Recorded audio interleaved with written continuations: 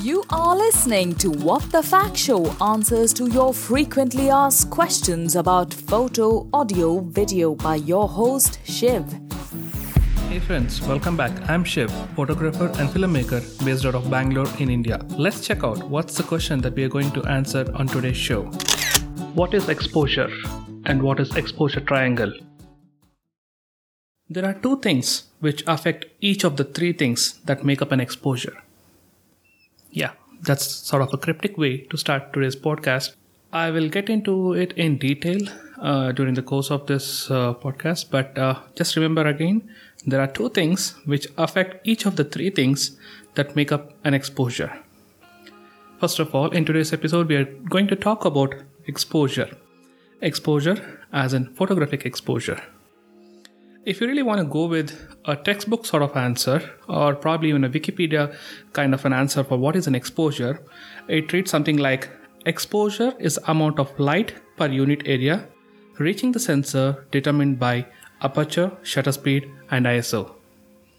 As typical as it might sound, it's a textbook answer. Let's try to see if we can simplify it and try to understand it.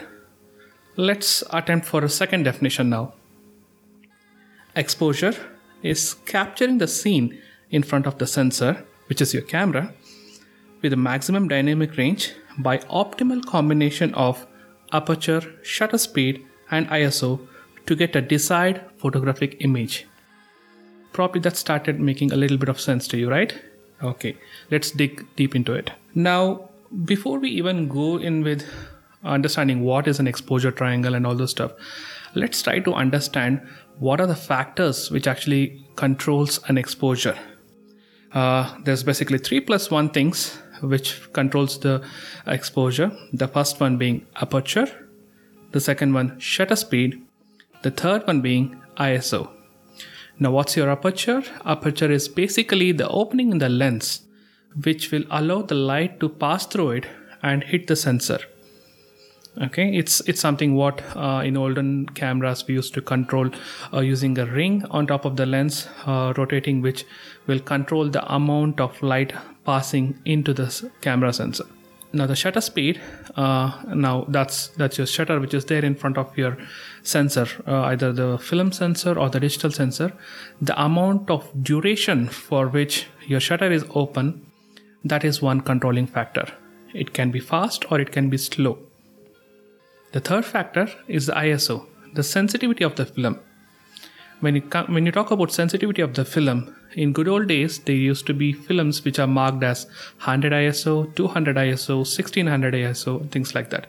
So based on the situation of the shooting, the photographer used to pick up a particular roll which has probably like 24 or 36 exposures, put it in his camera, and set up his camera so that he takes the photograph based on the film that he has loaded in the camera.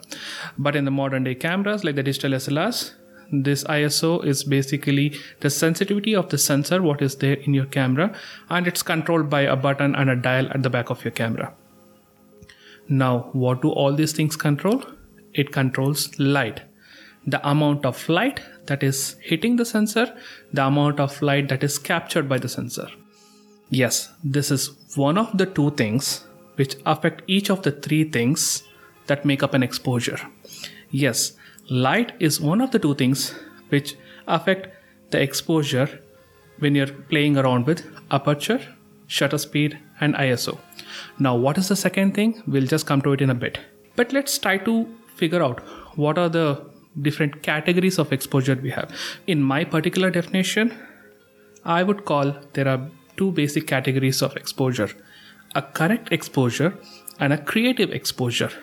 Wrong exposure is something which you get when you don't know what is that you're shooting and you don't know how to control your camera, and you have not heard any of the podcasts like this or gone through the numerous YouTube videos which will teach you how to take a photograph.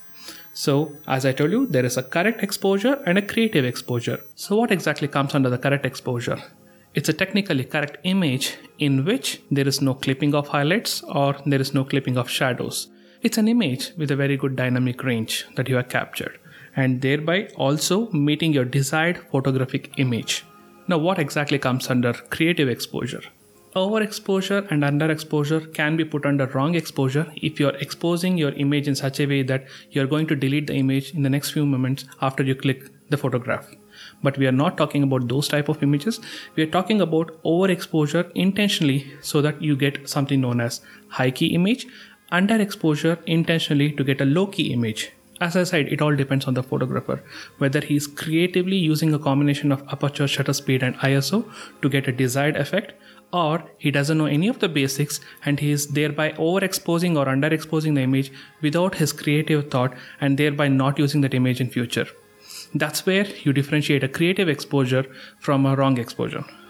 Now, keeping all this GAN aside, let's look at all those three factors which control exposure. As I mentioned, it's aperture, shutter speed, and ISO. One of the two things that aperture controls is your light, the amount of light that is hitting the sensor based on the opening of the aperture. If you have a wide opening, you're letting in more light. If you have a smaller opening, you're letting in less light. But aperture also controls one more factor, which is depth of field. Yes, you heard it right. Depth of field is one of the two factors which is controlled by your aperture apart from the light. Depth of field as in, if you have opened your aperture too wide, then you have a lesser depth of field, thereby having a very small region of focus.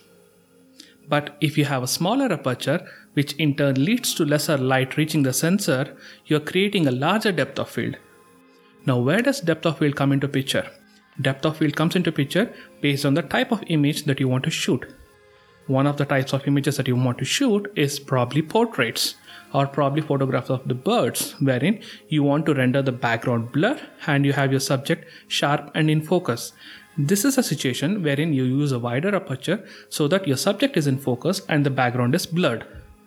Contrary to this, when do you want to use a narrow aperture? Narrow aperture is used wherein you're using aperture numbers like 16 or f22 or f32 when you want to shoot something like landscape, or you want to shoot something like an architecture where you want everything from the near of the lens to the farthest point to be in focus. You want the maximum depth of field and thereby you use a smaller aperture to get that. But just remember, when you're reducing the aperture to get maximum depth of field, you're restricting the amount of light that is reaching the sensor. So you have to compensate that by using the other two variables, which is shutter speed and ISO. We'll look at how to balance all these things out in a short while from now. So there you go. Light and depth of field are the two things which are controlled by aperture. Let's move on to the next one. Shutter speed. The shutter speed determines the duration for which the light coming in from the lens is hitting the sensor. Now, you can keep a shutter open for a long time so that more light reaches, or you can keep the shutter open for a very short time so that less light reaches the sensor. Now, what does it affect other than the light reaching the sensor is motion blur.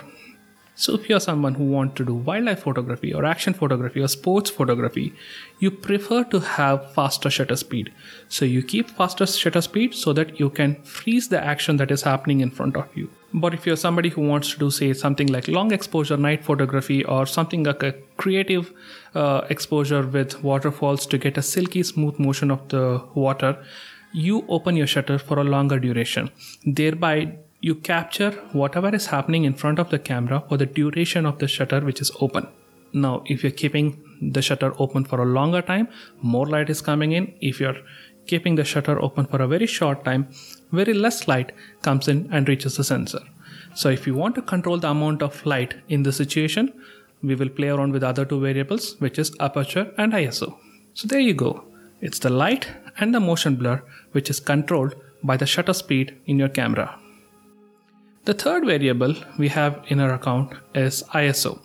ISO is basically the sensitivity of the film or your sensor, the digital sensor what we're talking about. Lesser the sensitivity, lesser is the amount of light gathering ability of the sensor. More the sensitivity, more is the light gathering ability of your sensor.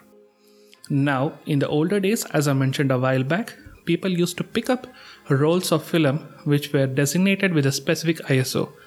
And if the photographer had to change the ISO, he had to either finish up his roll or rewind his film back to the spool so that he can pick up a higher or a lower ISO film and load it and then shoot. But that's not the case in digital photography. now ISO can be controlled using a button and a dial which is present on the top of your camera. It's not just the ability to get more light or get less light based on the sensitivity. There is one more factor which ISO affects, which is digital noise. Lesser the ISO, lesser is the digital noise. More the ISO, more is the digital noise. Now, if you're asking what is a digital noise, it's basically the grainy patterns that appear in your image if you're shooting a photograph, sometimes say like in the evening or probably indoor with very less ambient light. So the grainy pattern is what is known as noise. Noise are basically two types, chroma noise and luminance noise. We'll come to the noise in a photographic image sometime later. But you have to understand that ISO controls two things, which is the amount of light that the sensor captures and also the amount of digital noise. So hope you understood what are the two things that are controlled by the three things which affect your exposure. Now on, it's in your hand and your creative thinking as to how you want to capture a particular image. As a photographer, you're out there, you want to shoot something. It might be shooting an action sports, or it might be shooting a landscape, or it might be shooting a dance performance within an auditorium. You need to know whether you want to freeze the motion. You need to decide whether you want a shallow depth of field, or you need to decide whether you want everything from near of the camera till the farthest point to be in focus. Based on this is what you start setting up your camera. Let me give you a couple of short examples of how you can approach making an exposure and how you can determine what is the shutter speed or an aperture that you need. Assume that you're shooting during a daylight and it's quite bright and sunny. You might want to prefer to use a lower ISO because higher ISO brings in more noise and you don't need it. You start by setting a lower ISO, say example like 100 or probably 200. If you want to shoot a portrait, then you might want to keep your aperture as low as possible. Say if you're using a f1.8 lens, you keep your lens at f1.8 aperture. Now you're letting in more light, but you have to control the amount of light reaching your sensor. So you use the third variable, which is your shutter speed. You keep a higher shutter speed so that the amount of light hitting the sensor is controlled, and by the use of the f1.8 aperture, you're getting a shallow depth of field and thereby getting a very clean background and thereby rendering a very clean background for the portrait that you're shooting. Now let's look at one more example. Probably you want to shoot an action sports, or probably you're shooting cricket, for example. Now your main intent is to capture the fielder in mid-air while he's going for a catch, or probably capture the bowler when he's coming to bowl a crucial last ball of the innings. What you need here is ideally a faster shutter speed. So based on whether you're shooting at night or in the day, you keep your ISO which suits that particular lighting conditions. If you're during a day in a bright light condition, you might want to start with say 100 or a 200 ISO. If you're shooting say somewhere in the late evening or in the night, you might want to start with something like a 3200 or 6400 ISO. Please remember, experiment with your camera, take sample images to understand how is the noise performance of your camera at different ISOs. Now that you have set your ISO and the shutter speed fast enough to freeze the frame, all that you have to do is vary the aperture in order to get the correct exposure on your sensor. These are the two examples which I wanted to share, using which you can start calculating what is that you need and what is that you have to set on your camera to begin with to get correct exposures. Thereon, it's all your creative abilities to convert this correct exposure into a creative exposure. So always remember one thing, if you're going out to shoot something, just take a minute or two to analyze what is that you're shooting, whether you want a faster shutter speed or a slow shutter speed, whether you want a very narrow aperture or you want a larger depth of field. Based on this is when we can start taking your images. Don't just go out there, start your camera and start clicking pictures and then cribbing later on telling that no, I didn't get the image that I wanted, this is not the background that I wanted, or there is a lot of blur in the image and things like that. Please take a minute or two to analyze and figure out what is the combination of aperture, shutter speed and ISO that you want, so that it'll help you get your right image. Now when you see on top of your camera, there are a lot of exposure modes that is available. Probably we can go into this in detail sometime later, but let me bring your attention to some of the automatic exposures and some manual ones which you might want to keep in your mind before you use your camera the next time. Some of the automatic exposure modes, you might find things like portrait, landscape, sports, and night. Each of these are tuned specifically in your camera, so the optimal settings are used. Say something like portrait, the camera automatically selects a smaller aperture, but when it comes to landscape, it will make sure that it selects a wider aperture. When it comes to sports, it might give you a faster shutter speed. When it comes to night, it will give you a slightly longer exposure. Now the same thing can be controlled manually. You don't have to rely on the automatic exposure modes. Those are not meant for you. Exposure modes like programmed auto, aperture priority, shutter priority, manual are something which you want to keep in your mind. Programmed auto is one wherein you have the ability to control only the ISO, and the aperture and the shutter speed is determined by the camera. As much as possible, I would want you to stay away from this and concentrate on either aperture priority, shutter priority, or preferably manual mode. In aperture priority, you set an ISO, you set an aperture, and the camera determines what's the shutter speed that you need based on the other two combinations that you have set. There are a few other variables which control this, but let's not break our head on this in this moment. In the shutter priority, you set the ISO and you set the shutter speed, and based on these combination, the camera determines what's the aperture that you might need for a correct exposure. Lastly, in the manual, you have complete control on what's happening with your camera and the image that you're taking. You set your ISO, you set your aperture, and you set your shutter speed, and based on your decision, you're taking an image. As much as we know, aperture priority and shutter priority, we are allowing the camera to choose a particular aperture or a shutter speed, wherein in manual, you're taking the complete creative control of making your image. There is also something called as bulb mode, wherein you can use a shutter speed beyond 30 seconds, which you might probably want to use to shoot something like star trails or night traffic movement type of images and stuff like that. It's useful. Probably we'll see what are the use cases for those in the future episodes.